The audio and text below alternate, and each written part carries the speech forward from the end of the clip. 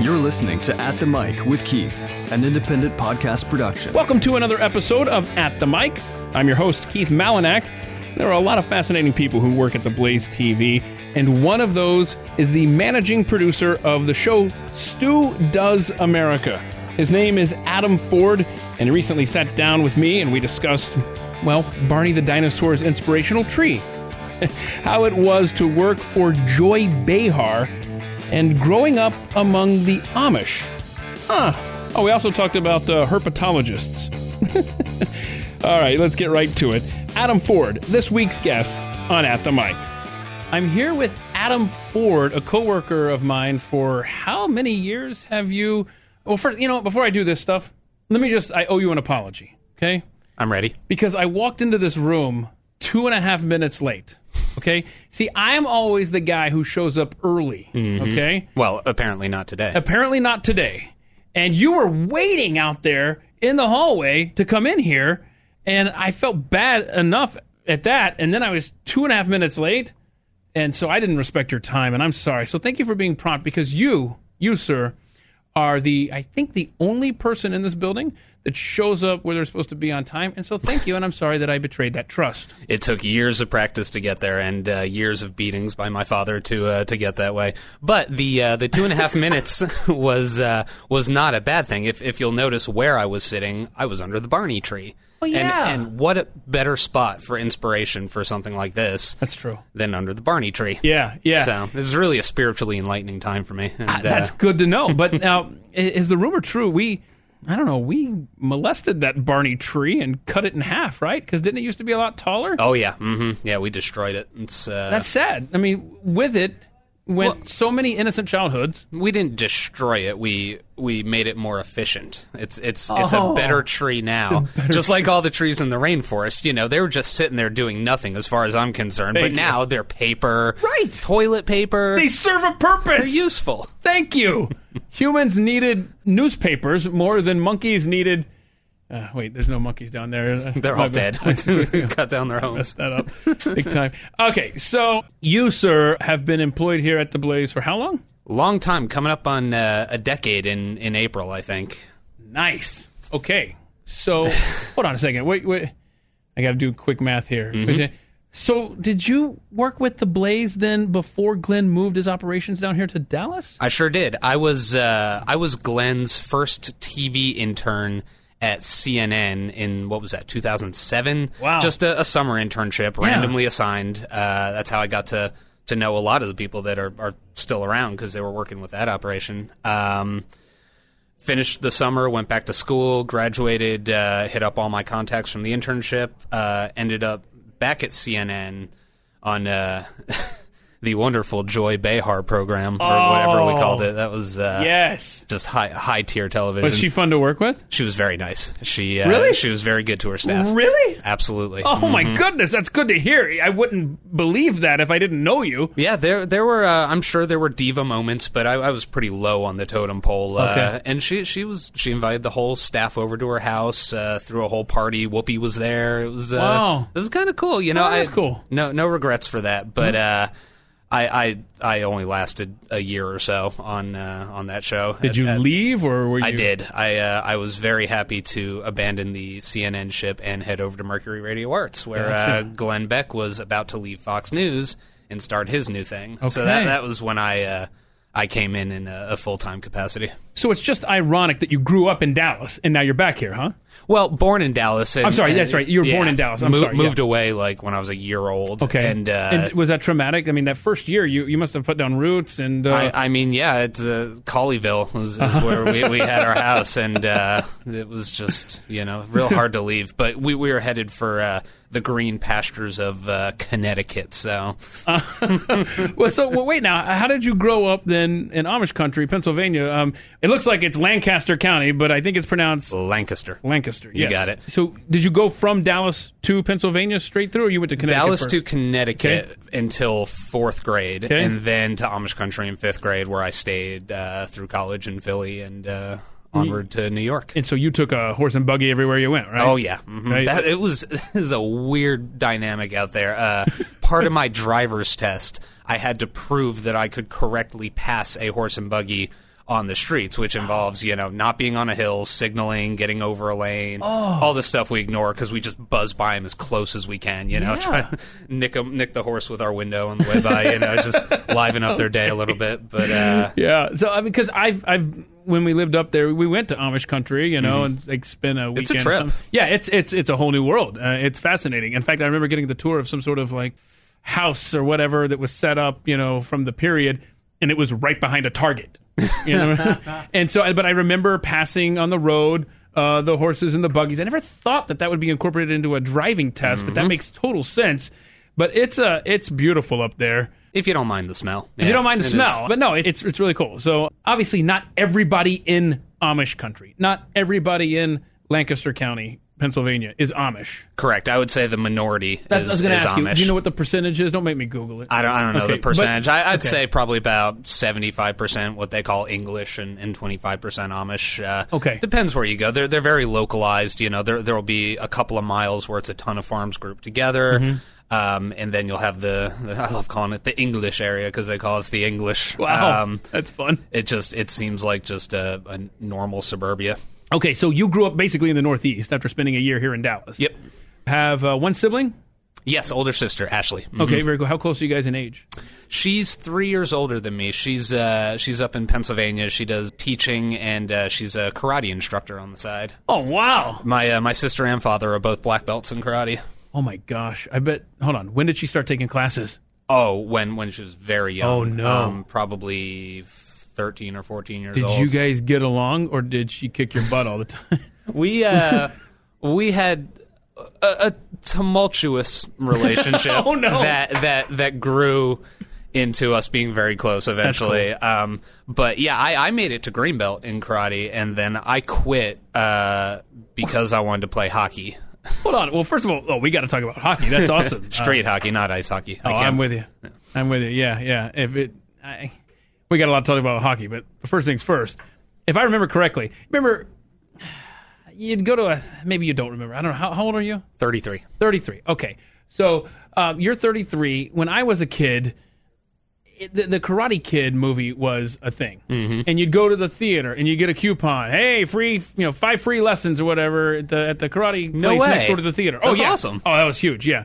And that's why so many kids my generation there got into karate. Everybody walked in and wanted to do the crane move, right? Right, yeah. right. Mm-hmm. So I remember, well, first of all, being terrible at it.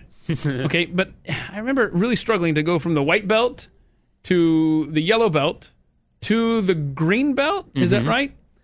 Depends on the form. I was Tung Sudo. I think there's okay, because I was about to say, not impressed if you made a 2-level advancement, but you're talking about you were really up there then, huh? No, it was about 2 belts. Oh, well then. All right, well, forget that setup. Sorry. They said I had a real affinity for it, though. They said I could have gone on to get really good at it. And then they said I didn't like the sound of that at all. I was going to say, did they say that while they were showing you how much the next course would cost? And, you're doing so great. But to circle back to your question, my sister won a lot more arguments the further up in belts that she got. So that would make sense. Yes, ma'am. Whatever you say. Absolutely.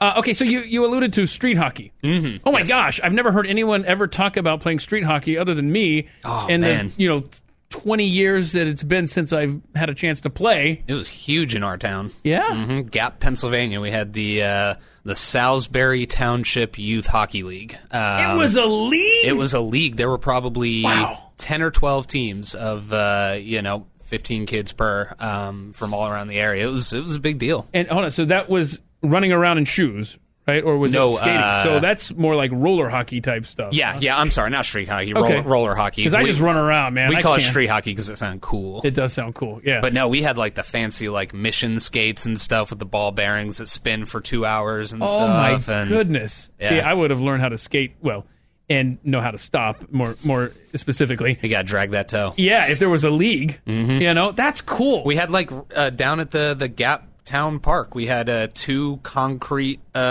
rinks with little foot-high lips and then fencing for the rest of it. That is cool. They were pretty no contact about it, but we didn't care. It got pretty brutal. I bet it did. So what was the age range that you played that?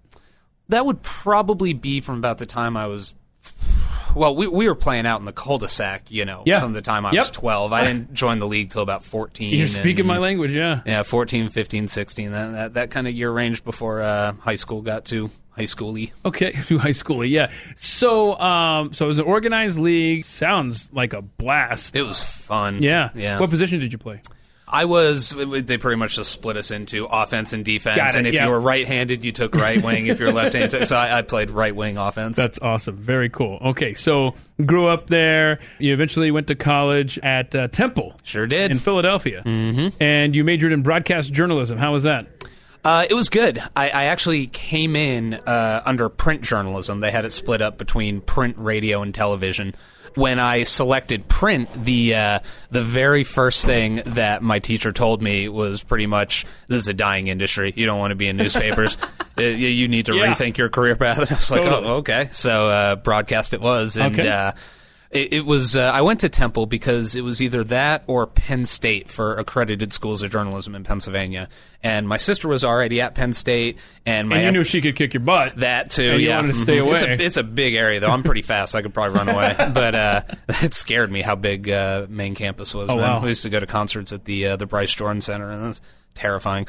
So my SAT scores weren't quite good enough for main campus. I would have had to do a satellite school for 2 years, and that just, it sounded like a whole thing. So let's be honest, that's why all of us got into broadcast journalism, because our scores weren't good enough for any other something like that situation. Yeah, something like that. So Philly, I went. Okay, because I majored. I went to University of Nebraska, and I mean it's basically the same degree you're talking about. Broadcast journalism. I think it was journalism and mass communication, something like that. And I do remember that the year that I enrolled there was the last year you didn't have to take any math classes. Mm-hmm. Oh, lucky. Right. You only had to take 2 years of a foreign language instead of 4. And I forget, there was one other thing. I got in like at the right time because I don't know if you're familiar with me. I can't handle a simple math problem. So it worked out nicely. But I grew up. You're in good company. Yeah, right? So, and let's be honest, being broadcast majors, we have no real marketable skills outside of this building. Nope, none. So it better work out, or we're doing something completely different. I keep an eye on the Alamo Drafthouse website to see if they're hiring servers, just in case. I like their business model. I feel like I could contribute. That's awesome. That's great. Yes. But I knew, I marked time age 8 when I wanted to get into radio. When did you get that bug to be in this business? Oh, man, not for a while. It would have been, I wanted to be a fireman, and then I wanted to be an air traffic controller. Oh, wow. You like high-pressure situations, huh? Apparently. Well, it doesn't matter. I was too stupid for all these, so it's just childhood pipe dreams. But my father was in the Air Force. He was an air traffic controller during the war, so... and then a herpetologist was a big driving in middle school, early high school. Yeah. Which is not the study of herpes. It's reptiles and amphibians, biology kind of stuff. I've never heard that word. First of all, herpetology. That is the proper name for someone who studies reptiles and amphibians. And how did you get that bug? Just I had pet lizards. I used to love catching snakes out in the garden and keeping them in tubs in the garage and freaking my mom out. You wanted to be a firefighter, you wanted to be an air traffic controller, and then you caught snakes as a kid. I mean, you like to live on the edge. Apparently, as much of the edge as suburban Connecticut will provide, or Amish country, Pennsylvania. But I got into journalism in high school because I wanted to take more writing and English classes because I've been a voracious reader since I was very, very young. Okay. And I've always enjoyed writing. And you know how you'll have that one teacher in high school that makes the difference in your life, that changes your whole trajectory? For me, it was Adam Barkowski at Pequea Valley High School. He showed me a side of writing and, political engagement, civic engagement. He showed me what journalism was and could be, and just really sparked something in me that I was like, I really like this. I'm going to stick to that. So very cool. If Mr. B is listening to this, thanks, Mr. B. I think we'll see. TBD.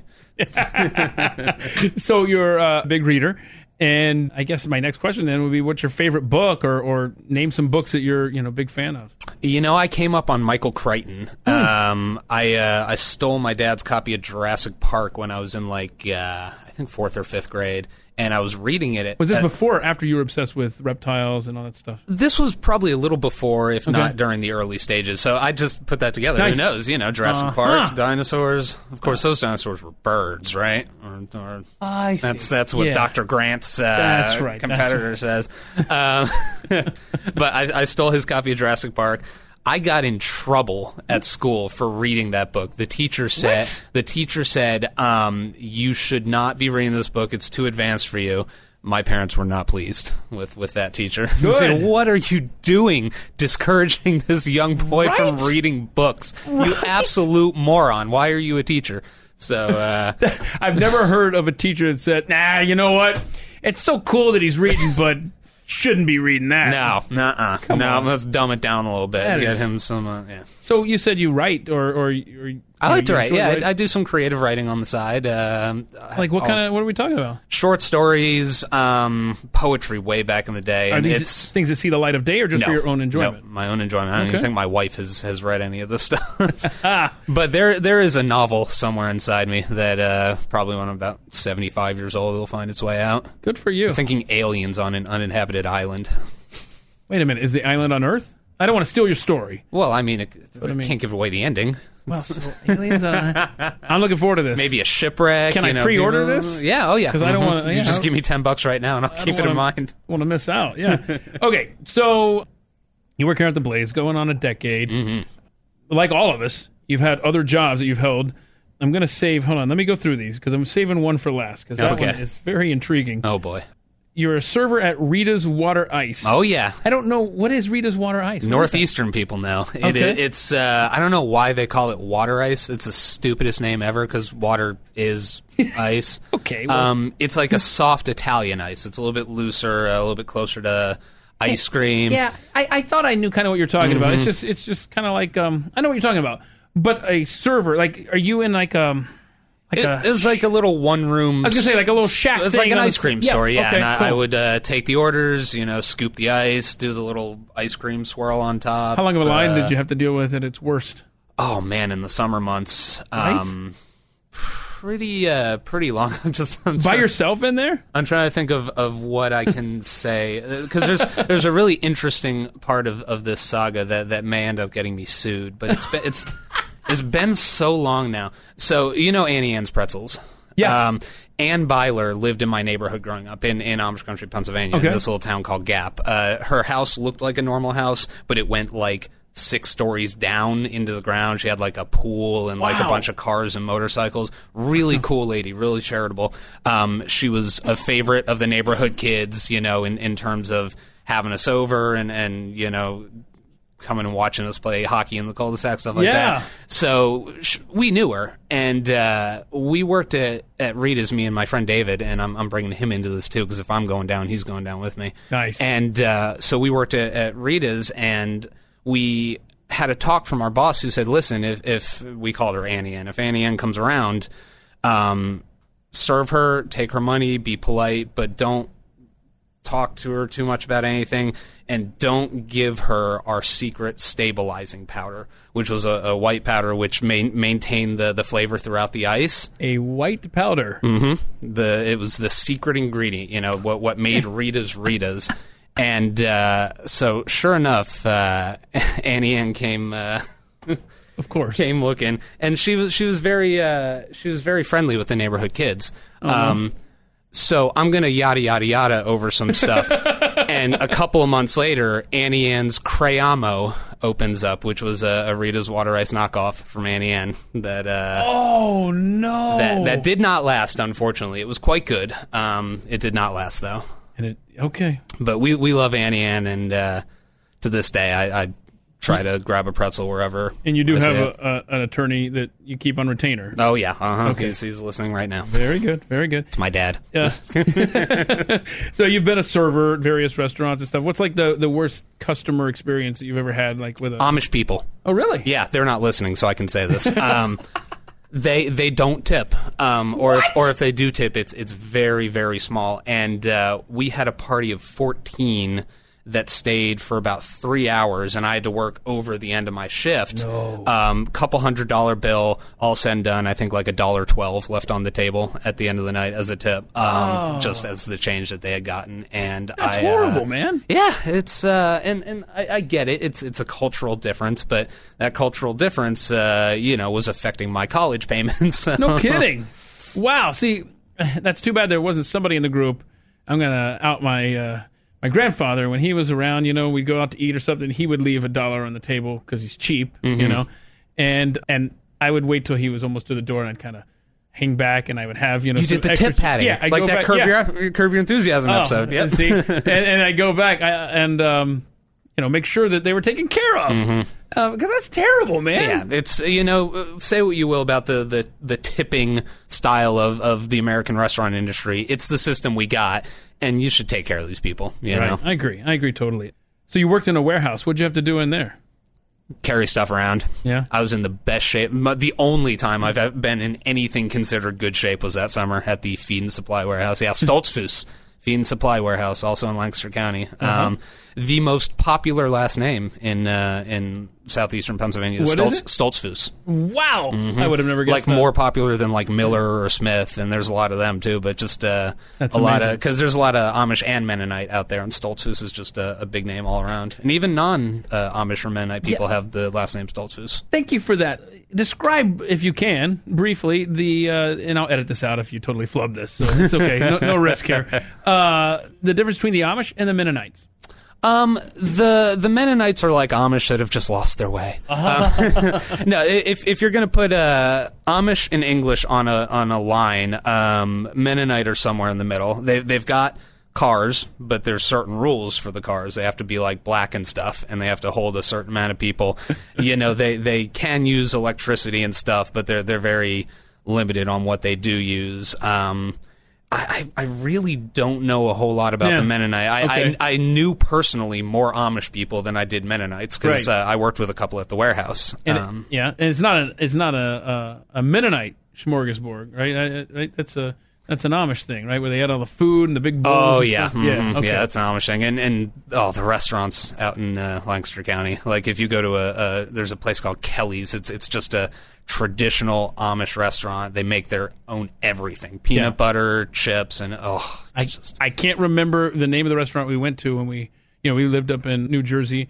And we went to Amish country, like I said earlier, and we ate at one of those places. I have never been so full in my life on a day that wasn't in November. That was so good. The food was incredible. And they're all so skinny. I mean, they work very hard, obviously, from early to late. But and like you said, you were in the best shape of your life when you worked at the feed store. You're carrying around like sacks of food and stuff like that. Yep, right? Horse feed, corn, concrete, anything a farm would need, we probably carried. And which transitions into the other job that I wanted to get to that you had, corn pollinator. There it is. What is corn pollinating, and is it something we can talk about on this podcast? We sure can, and it was actually a very fascinating aspect of living in Amish country was that farming and agriculture was not just an Amish thing. It was a huge industry for everybody out there, and there was a corn research facility known as Pioneer, and we're talking high tech, like genetic kind of testing and stuff. And this doesn't.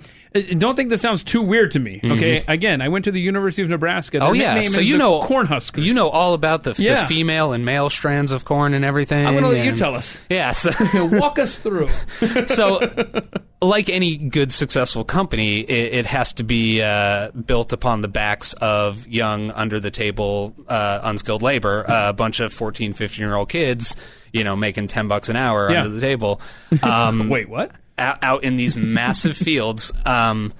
When you're doing research on corn, it has to be grown and pollinated in a very particular way. If you have a field of corn, all of the different plants are going to pollinate each other just chaotically, willy-nilly, the wind's blowing everything around. As a corn pollinator, my job was to take the pollen from a single plant of corn and make sure that pollen got only onto the little shoots of ears of corn for that plant, which would require taking a big paper bag, putting it on the top of the stalk, which is where the pollen comes from, and the little shoots of the ears, we had what we called corn condoms. They were little white paper bags that we would slip down over the ears of corn. Thusly, you'd be taking the pollen from one plant and making sure it only got on itself. That is awesome. And that way you could, have whole quadrants of corn that were male, female, sweet corn, feed corn, all kinds of, who knows what kind of Frankenstein crap they were getting up to. So the corn that we love, different variations, like you just said, is because of great people like you. I don't know that they sold this corn as feed or for food. I think this was purely for research and science-y type stuff. Well, maybe down the line, your efforts of putting condoms on corn helped out. I don't know. It was great though. My mom worked there. My sister worked there. Oh, that's cool. We all went through, and it is miserable work being out there. Even if it's only 90 degrees, it feels hotter. Corn plants, as you know, being from Nebraska, can be very sharp, and you got to wear long sleeves, otherwise you're gonna come home looking all cut up and stuff. So yeah, it's not fun. No. Okay, so I think really recently, you got married, right? I sure did. How long has it been? What's today? February. It's been 4 or 5 months. Mm-hmm. Thanks for dating the podcast. No, shoot. So you recently got married, and her name's Jessica. Sure is. Mm-hmm. Okay, very cool. Congratulations. Thank you. Thank you. I send out these questions just so you're, in advance, you kind of have a heads up of what I'm going to ask and stuff. And one of the questions I ask is, do you have any kids? And this is the greatest answer I've gotten yet. I sure hope not. Great response. Purely written in sarcasm. Sure. Do you have plans to have a family someday, or you guys? It's a little early on for that discussion. We're still trying to get our honeymoon planned. Wait a minute. That's not a discussion you have before you decide to tie the knot? So we have decided that we are open to the idea Okay. if and when it feels like the right move Okay. for us. Yeah. I promise not to pry any further along these lines. I think we would both love to have kids. I think it's a matter of whether or not we think the world's in a place that we want to bring another life into. So. Oh, then you're never having kids. Exactly. This world sucks, Yep, man. You it's kidding the me? best birth control. Yeah, the evening news is the best form of birth control. No, Exactly. can't have a baby now. World's going to hell. Yeah. You said that last night and the night before. Okay, so when you have any downtime, which, working here is a rarity, I realize, what do you like to do for fun, man? I've taken to Instant Pot cooking recently. It's this great thing that Jessica bought. You just put a whole bunch of ingredients in a pot. You turn on the pressure, 15 minutes later, some gourmet stuff comes out. It's great. Aren't those the most fascinating inventions ever? It's like a slow cooker, but you're taking out the 8 hours and turning it into 15 it minutes. almost feels like, okay, what's the catch here? Am I getting cancer by eating what's coming out of this Instant Pot? Absolutely. Seriously, Something's they got are to be wrong with it. Fascinating inventions. I'm glad you mentioned that because so you've been experimenting with recipes. I've or done something? 6 meals at this point. This is not Okay, this is not a long-term hobby that I've had, but I have been enjoying it. But I'm a reader. I'm a TV watcher. I'm a video game player. I like to once the insanity of the day's worn off, I like to settle down and relax. And my wife is very much the same way. We're big consumers of media and movies, TV shows, all that kind of stuff. Okay, so I got it. Yeah, you got books, video games, movies, TVs. But let's go back to the Instant Pot because this is a fascinating discussion. As you impress yourself with whatever you cook in there and dishes turn out great. I'm so easily impressed by myself, too. I'm going to need something to pass along here to the wife because that sounds like the firecracker chicken. Okay, yeah, just be sending this stuff. Whenever, like I said, when you impress yourself, send it to me, please. It was pretty good.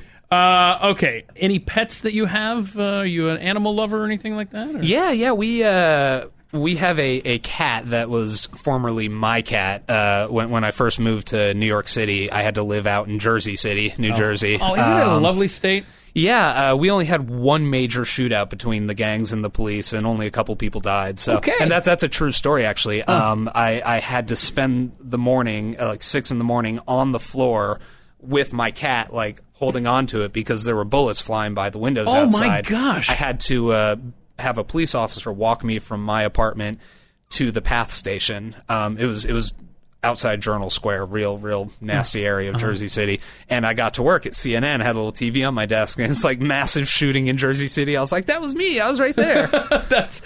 That's rough. And so it's hard to make friends in Jersey City. It's hard to make friends in Jersey. It's hard to make friends as an adult. But Yes. So I adopted a kitty in Jersey City, and he's a great little cat named Zek. Comes from a Star Wars name from a book I read a million years ago. That's a cool name. Zekk. That's it. Yep. Like it. Yeah. Mm-hmm. All right. And he's got personality. Yeah. He's not just going to give it up. You know, you got to earn his affection. My first time that Jessica came over to the apartment when we were dating, I gave her this warning, like, listen, the cat's a little, weird around new people. He won't attack you, but he'll bite or scratch if you try to pick him up. She walks in, scoops this thing up in her arms, flips him on his back, and just starts petting his belly. Something I've never done. And the cat was so shocked by the audacity of the act that he just didn't do anything. And she put him down a little bit later, and he ran off looking all confused. And I think that set the dynamic of the relationship. Who's the alpha now? They've gotten along ever since. Just to clarify, this isn't the apartment in Jersey. This is locally. Right, yes. This was here in Dallas. Mm-hmm. Okay, I was about to say. I mean, so... I love that cat. Yeah, that's awesome. I love cats with personality. He was a rescue from Amish country. He was because barn cats out there, the Amish and even just regular farmers treat them like rats, like vermin. They'll send an exterminator to get rid of barn cats because they just spread and multiply. So this cat was found in a trash bag with his brothers and sisters, and he was the only one that survived. No. So we were at the SPCA or the Humane Society or whatever, and I had picked out this little orange one that just looked stoned. Like this little kid just looked out of his mind. And then they come in this basket, and I see this little brown guy peeking his head over, and it was, who would evenly become Zach. And I said, nope, that's the one. This feels right. That's really cool, man. Yeah. That's awesome. You talked about crappy apartment experiences. When I lived in Houston, this is the irony of where I've lived, okay? I lived 45 minutes north of the city, and you would think it would be a nice, safe area or whatever. It was a nasty apartment complex. Mm-hmm. I mean, I had a leaky ceiling for 6 months that I complained about, and I sent registered mail and all stuff. Nothing could get done. And literally, Adam, I'm not kidding, I went in for the last box, my last thing when I was moving out. Oh, no. And this guy came up the stairs, a maintenance guy, goes, yeah, I'm here to check out your leaky ceiling you got. And I'm like, are you kidding me, man? That was on purpose. Oh. Don't think for a second that was an accident. Right, yeah. And so... you must have pissed someone off. Who don't I piss off? So anyhow, there was a tropical storm Allison that hit. There was 38 inches of rain, just a couple of miles recorded from my apartment complex. So there's massive flooding. Because Houston's traditionally kind of a dry area. No? I don't know much about Houston. No, Houston is set up whereas you spit in the street and you go in, turn on the Weather Channel, and wait for the flash flood warning. That's how Houston is. Gotcha. But about a week before this tropical storm hit, to dump over 3 feet of rain in some parts, this black mama cat walked across the street in front of me, and these little kittens were following her like ducklings, right? Mm-hmm. And they were all black, and I was like, oh, that's cute. And then about a week later, I was leaving my apartment one Saturday morning, and this little whiny little black kitten was crawling up, Anyhow, and the family hadn't moved, Carrie, we didn't have kids at the time. Carrie hadn't moved to Houston yet. And so I adopted this kitten. And you need someone to come home to. Right, exactly. So it was me and Clarence for a few months. Clarence, I like it. Yeah. Mm-hmm. The reason I tell you this story is we lived in this apartment complex, much like your Jersey City experience. But thankfully, I didn't didn't realize I was risking life or limb. Until years later, I had moved away several cities later. I was in Charleston, South Carolina. News broke about this guy who had chopped up his girlfriend and then grilled her out on a grill in the parking lot of the apartment complex where I had lived just a few years before. Oh, boy. That's fun to see. That, Yeah. So, but do you remember any one evening thinking like, oh, man, something smells great? No, this happened after I moved away. Yeah. That is terrifying. It is, yeah. It was bad. It could be anyone. Yeah. You don't know. But see, then we moved down to the hood, didn't have a problem with anybody. Not a problem with anyone. Then we moved to the far western edge of Omaha, Nebraska, And in 2 weeks after living there, someone stole my car stereo. You just never know who you're sharing a space with, and looks can be deceiving. Yeah, I went 4 years in North Philly at Temple with no issues, and then I moved to Dallas, and in this, my first apartment was up on off of Greenville Avenue, kind of near the M Street. It's really fancy area, really nice apartment. Yeah. And my car got broken into, like the first few months I was here. Doesn't that feel great? I know. I was just like, aw. Isn't that fun being violated like that? Yes. Okay, so you've got some interesting talents. You can write and record songs. Ugh, yeah. Did I really put that? Yeah, you put that. That doesn't require proof, though, right? Like, no. There's not. I'm not going to splice in a song unless you want me to. Don't touch my iPod. Yes, sir. Yes, sir. Are we talking about, like, are you playing instruments or are you just singing?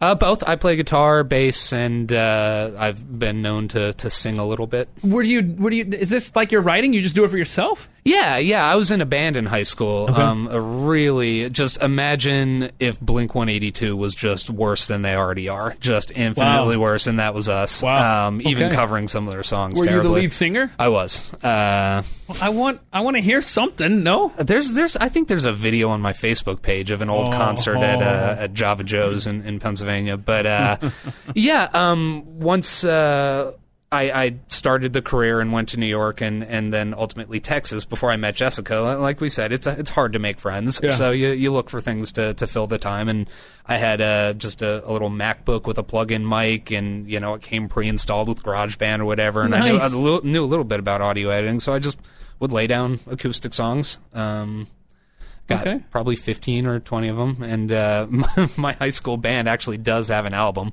I'm going to need to hear that. It's so the band was Breaking Something Beautiful because we had all seen Fight Club and thought it was the coolest thing in the world. I got a shout out to David Savakinis, Phil Copley, and Dusty Stuppy. Those guys were cool. We were terrible, but yes. I'll play you something sometime. Yes, You'll you get will. a kick out of it. Please, thank you. Okay, so I just realized at this point in the conversation, and my brain just got triggered or reminded, I should say, when you talked about audio editing. It's like I didn't ask you what you do under this roof for the Blaze earlier. I don't know what I do. Yeah, so I mean, because your role has really evolved over the last 10 years. Oh yeah, it's so many different ways. Been one thing and another the whole time. So what is it that you currently do here or have done? I mean, whatever you want to tell me. So I guess it just lay it out linearly. Started as a PA on Glenn's show, just kind of floating around all his projects. More just a Glenn PA. I helped out with a little bit of radio. And that's a production assistant. Yeah, okay. Production assistant. This was back in New York, the real old days. Worked with Glenn for a long time. And really, really found my stride as an employee here when I started on The Wonderful World of Stu, which was a comedy sketch program with Stu Bergier. And we had 7 great seasons, a couple of really fun years. I am so proud of some of the stuff I did on that show. I pull it out to show new people all the time, and that's why I'm so excited to recently have moved, because I went back to Glenn after that ended. There was no logistical way to keep that going, and we did a lot of cool stuff. So back to Glenn for a while, and now Stu Does America. I'm so excited to be back on a project with Stu, especially a comedy show with him. We click very well in terms of our writing, what we think is funny. Yeah, the sense of humor. I mean, your sense of humor is spectacular, and that's one of the reasons I wanted to talk to you for this podcast. Oh, thank you. Yeah, absolutely. I start my stand-up career this afternoon. Oh, wow. Okay. Can I use the studio? Yeah, and there can be a concert in here later with your garage band? Yeah, I got about 4 people that I know that are going to come watch. That's good. You're one of them. Okay. Well, shoot, I'm busy. Just check my schedule. Can't swing it. I'm washing my hair, which you know is a lie since I have none. You have some of mine. It's beautiful and bountiful. And listen to you bragging over there. It's all I got, man. He's got a beautiful head of hair. Yes, sir. That's it. And so under the question, what is something people don't know about you? Do you want to tell the good folks? What did I say? Something about your politics. No, there's no need to go into that too deeply. Let's just say the great thing about television, and especially political television, even more especially in the comedy world, where you're just looking for ways to make light and make fun of anything. It's great that we live in a country where you can work for a network that espouses certain political views that you don't have to line up with them yourself. Yeah. I'm an individual, Keith, and I can't be defined on a black and white. Right? No, and I think that's completely fair. No, I'm a bleeding heart liberal. I'm absolutely a bleeding heart liberal. Yeah, but correct me if I'm wrong. You have no problem making fun of your side. When it's necessary. Oh, it's ridiculous. And you find the humor in it, and you can write to that. It's really easy.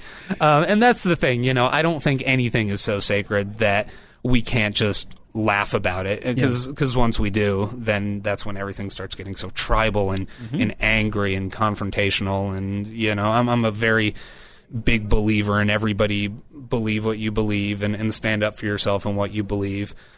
But don't be a jerk about it to other people. Right. Have your beliefs, but can we still laugh together? Yeah. Right? And I have a lot of personal beliefs that probably fall more in the conservative area. I'm very pro-life. Although I consider myself liberal, I'm just not a big fan of killing things. Any kind of thing, especially babies. So it's. So are your friends mostly liberal? Oh, yeah. Okay. Yeah. Mm-hmm. So how do they react to the fact that you work for Glenn Beck? They get it. I'm sure at the start, it was probably a little like, really? What are you doing there? But I always tell everyone the same thing when that question comes up. It's like, Glenn Beck may be, people know Fox News firebrand Glenn Beck, but the Glenn Beck I know has never spoken, he tells the truth to what he believes, and he never BS's. Mm-hmm. Same with Stu. I may not agree with everything that Glenn and Stu believe, but man, they're telling the truth, and they're doing it because they believe it's beneficial for all of us as a country, a society. And I respect people who don't try to lie. Yeah. Dude, thank you. Yeah. Just people are so full of crap, and you find anyone who is just willing to be honest and listen to you be honest. And that's another thing. Glenn's always said, I like to surround myself with people who have different ideas than me because it helps strengthen my own. Such a big believer in that concept. That's great. I mean, have you lost any friends over who your employer is? Or no. Okay, well, that's good. That gives me some hope. If I would, then I probably wouldn't be friends with people like that in the first place. That's just such a... Yeah. You want to publish a book in your lifetime. That is, yeah. We talked a little bit before. That book that's living in your head from earlier? Is that what you're talking about? That's just one idea. I really would love to write just a great horror novel, something that really shocked people. I'm a big Stephen King fan, have always been. A huge fan of his son, Joe Hill. If anyone hasn't heard of Stephen King's son, Joe Hill, and his writings, he is better than his father, in my opinion. And I read this book that Joe Hill did called The Fireman about a post-apocalyptic scenario where people are spontaneously combusting because of a disease. They're bursting into flames and dying across the planet. And it was the most original, gut-wrenching thriller, really, because there was nothing supernatural about it outside of this disease that makes you burst into flames. But man, that novel just... What's the name of it? The Fireman.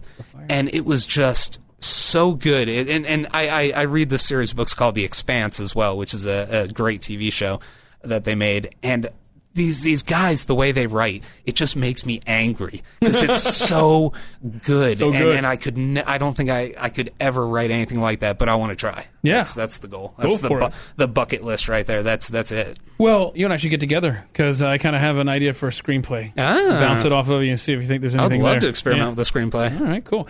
But under the heading bucket list, because I asked that question in the email, you said that you wanted to go to space or the moon, wherever they'll have you, right? Did I put on there about my ashes? Yeah, you said you would settle for having your ashes shot into space. I think that's a thing. But yeah, which is fine, but I don't think that counts as a bucket list because I think the bucket list, you have to still be alive, right? Yeah, but does anybody really know what happens to the spirit after death? Like, it could be like that Doctor Who spinoff where people are still alive no matter what happens. So it's really crazy.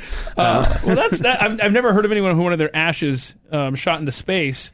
Either there or how could you go about doing that? Like, who do you call? The guy who runs Richard Branson? You're going to call him? And it's a company. I remember hearing about it, seeing it on Reddit or something. But just this guy that was building rockets to send people's ashes into, not like, I don't think, on a trajectory to head out of the solar system. It probably gets up into like one of the lower levels, just somewhere and where it just starts becomes floating. Space junk. Yeah, and I would love to think that my space junk would one day collide with the ISS and just cause a complete global catastrophe. Oh, that's good. That's People good. would remember that. Yeah, they would. Oh no, there's Adam's ashes, or they would be planning missions to make sure that they didn't intercept your ashes or something, or collide with them or whatever, like an asteroid belt. Yeah, that could have been me that killed Clooney in Gravity. See? Oh, spoiler. Sorry. Did he die?